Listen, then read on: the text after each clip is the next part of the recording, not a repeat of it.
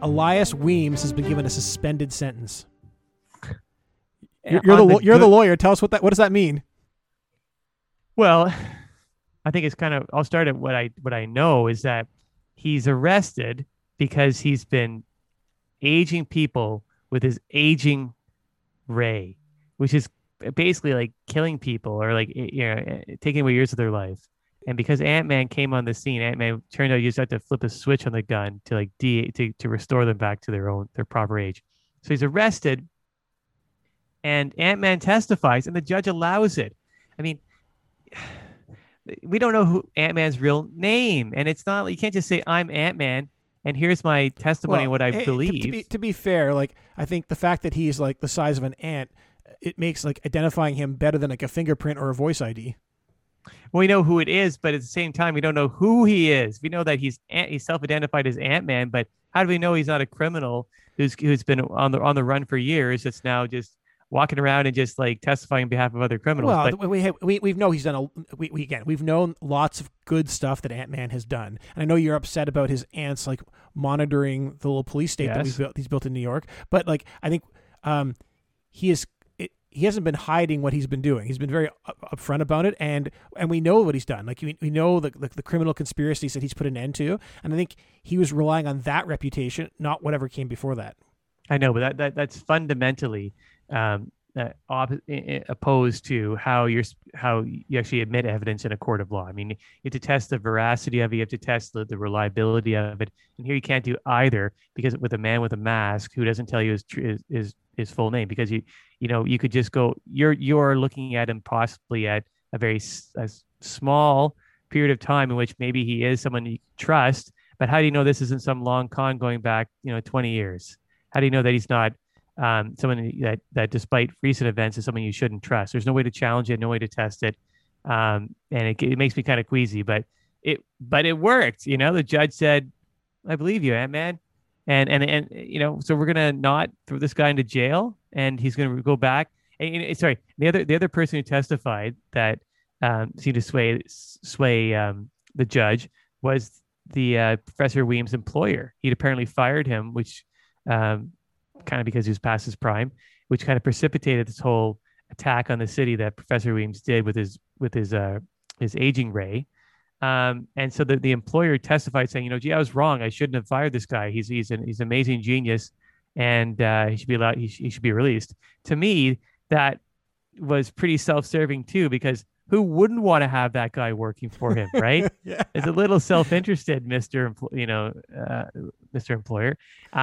And that's what happened. He was released and allowed to go apply his genius back at this business that he worked at previously.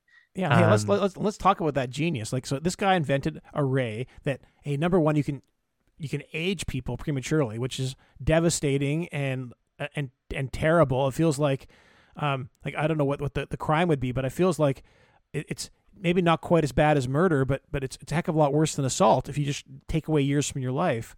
But more importantly, he can reverse aging, so he can actually make people younger, which is the most incredible technology I think this world has ever seen.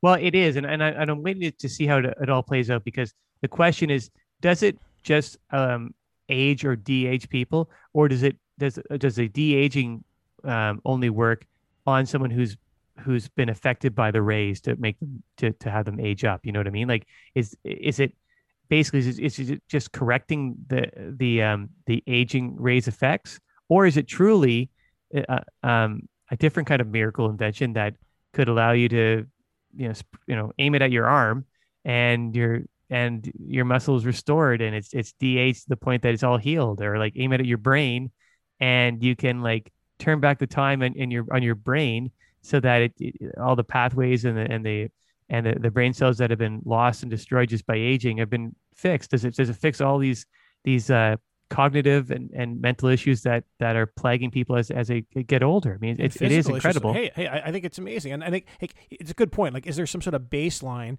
and does the ray artificially age you, and then it can take away the artificial aging, but not the actual aging? That's the question. Hey, I think scientists should be looking at this, and they should examine it and try to figure out, like, even even if the current ray can only just do the reversal of the artificial aging, if you can reverse the artificial aging, there must be it can't be that many steps to reversing non-artificial aging as well. Yeah, and I think that maybe that's why the employer was happy to get him back out, because he wants him to get cracking before he gets too old and won't benefit from it. And it would be quite an incredible change to our society. I mean, effectively, it would allow people to be immortal. Well, not quite immortal. So I think people could still die in a car accident, and they could still die Right. of kids die of leukemia, right? So we just because you're young doesn't mean you can't die, but it sure makes life a lot better to live. Yeah, but and you think that at a minimum it should be useful in trying to solve some some chronic aging problems that affect the brain, or even cancer. It might be something to explore, but it could allow people, though, like leaving aside those specific investigations into medical problems, it could allow you to stay youthful forever. So not immortal, because you're right. If you got hit by a car, that's that. But it could allow you to potentially live forever if you're careful. Yeah, and I think that's worth exploring too. Like, what does that mean if we live in a society where no one ages? Again, people still die, but they don't age. And I think, as an individual, I think it's an unmitigated good. Like, not aging, that's a superpower I want. I think it would change your life dramatically. And if you could do that for your friends and family, I think also like unmitigated good, because like I don't want my friends and family to age. We could all like live together, and we could avoid so much death. But as a society as a whole, I think there are some downsides. Well, yeah, I mean it would lead to the increase in the population at a significant rate, and so there could be a resource issue, and it could lead to some stagnation, right? I mean, could you imagine if the natural order is that the youth will innovate and change and replace people before them in the companies and governments, etc.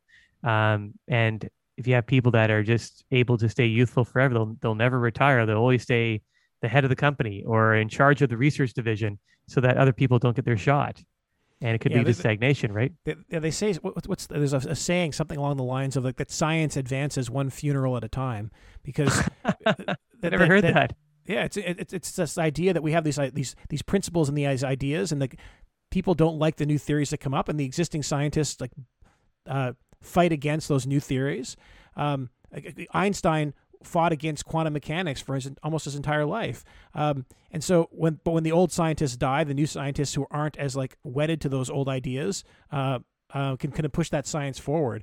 And if those old scientists aren't dying, if they're staying youthful forever, does it slow down our advancements of science?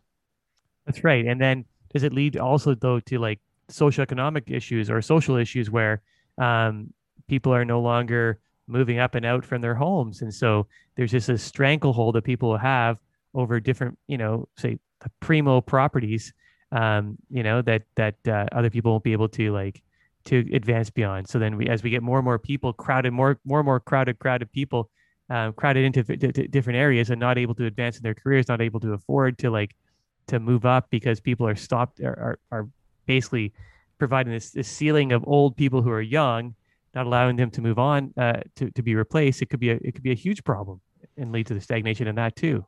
Yeah, it's interesting when you talk about stagnation. I think the other risk is because we're not talking about immortality, we're just talking about anti-aging, and young people in general take a lot more risks than old people. And I think as our society would be aging, I think risk taking would go down, both because the society would be older, but also because there's a lot more at risk now. Like if you do something, if you get hit by a car and you die when you're 30, you've lost like maybe 50 years of life.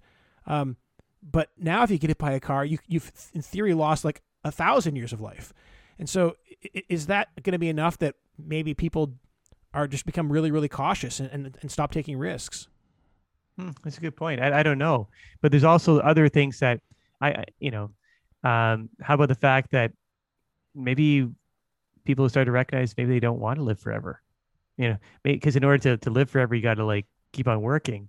And so you might be de-aging, but you might be tired of being an accountant for 50, 60, 70, 80, 90, 1,000 years. Maybe yeah, but you, you you could also, don't. if you're tired of being an accountant, you can go back to school. The reason why we don't go back to school when we're 40 or 50 is we just don't have that many effective working years ahead of us. But if you have another 1,000 years, if your aging is not the issue, then hey, go on and have a parallel career. Start again. Do something new. Yeah, that's true too. I just think it's this is going to lead to some interesting questions though if it does get to the point where you can be DAs and stay youthful. There may be just some people that might opt out of that, and lead to some kind of like challenging conversations. At some point people might just not be interested in continuing. I don't mean to sound like a downer. It's fascinating what this represents. It's just that there's a lot of unknowns. I think there's a lot of people that will say that they only want to live to a certain age. I think part of that is because they don't want to. They feel like being old is the problem, and this would take that problem away. But I also think that like there are a lot of people who say they don't want to live for another 10 years or 20 years or 40 years. There aren't very many people that will say they don't want to live for another day. It takes a lot for people will hang on to life at the end in a way that they never thought they would when they weren't in that situation. That's very true. And you're right. If you take away the awfulness of aging, age and disease effectively with this, youth ray that we're thinking that Professor Weems could somehow create, it just opens up the door to a different way of living, a post-death, a post-aging society. Yeah, I'll tell you this. I'm going to do my best to stay alive now as long as I can, so that I want to live long enough to be de-aged. That's my new goal, Mike.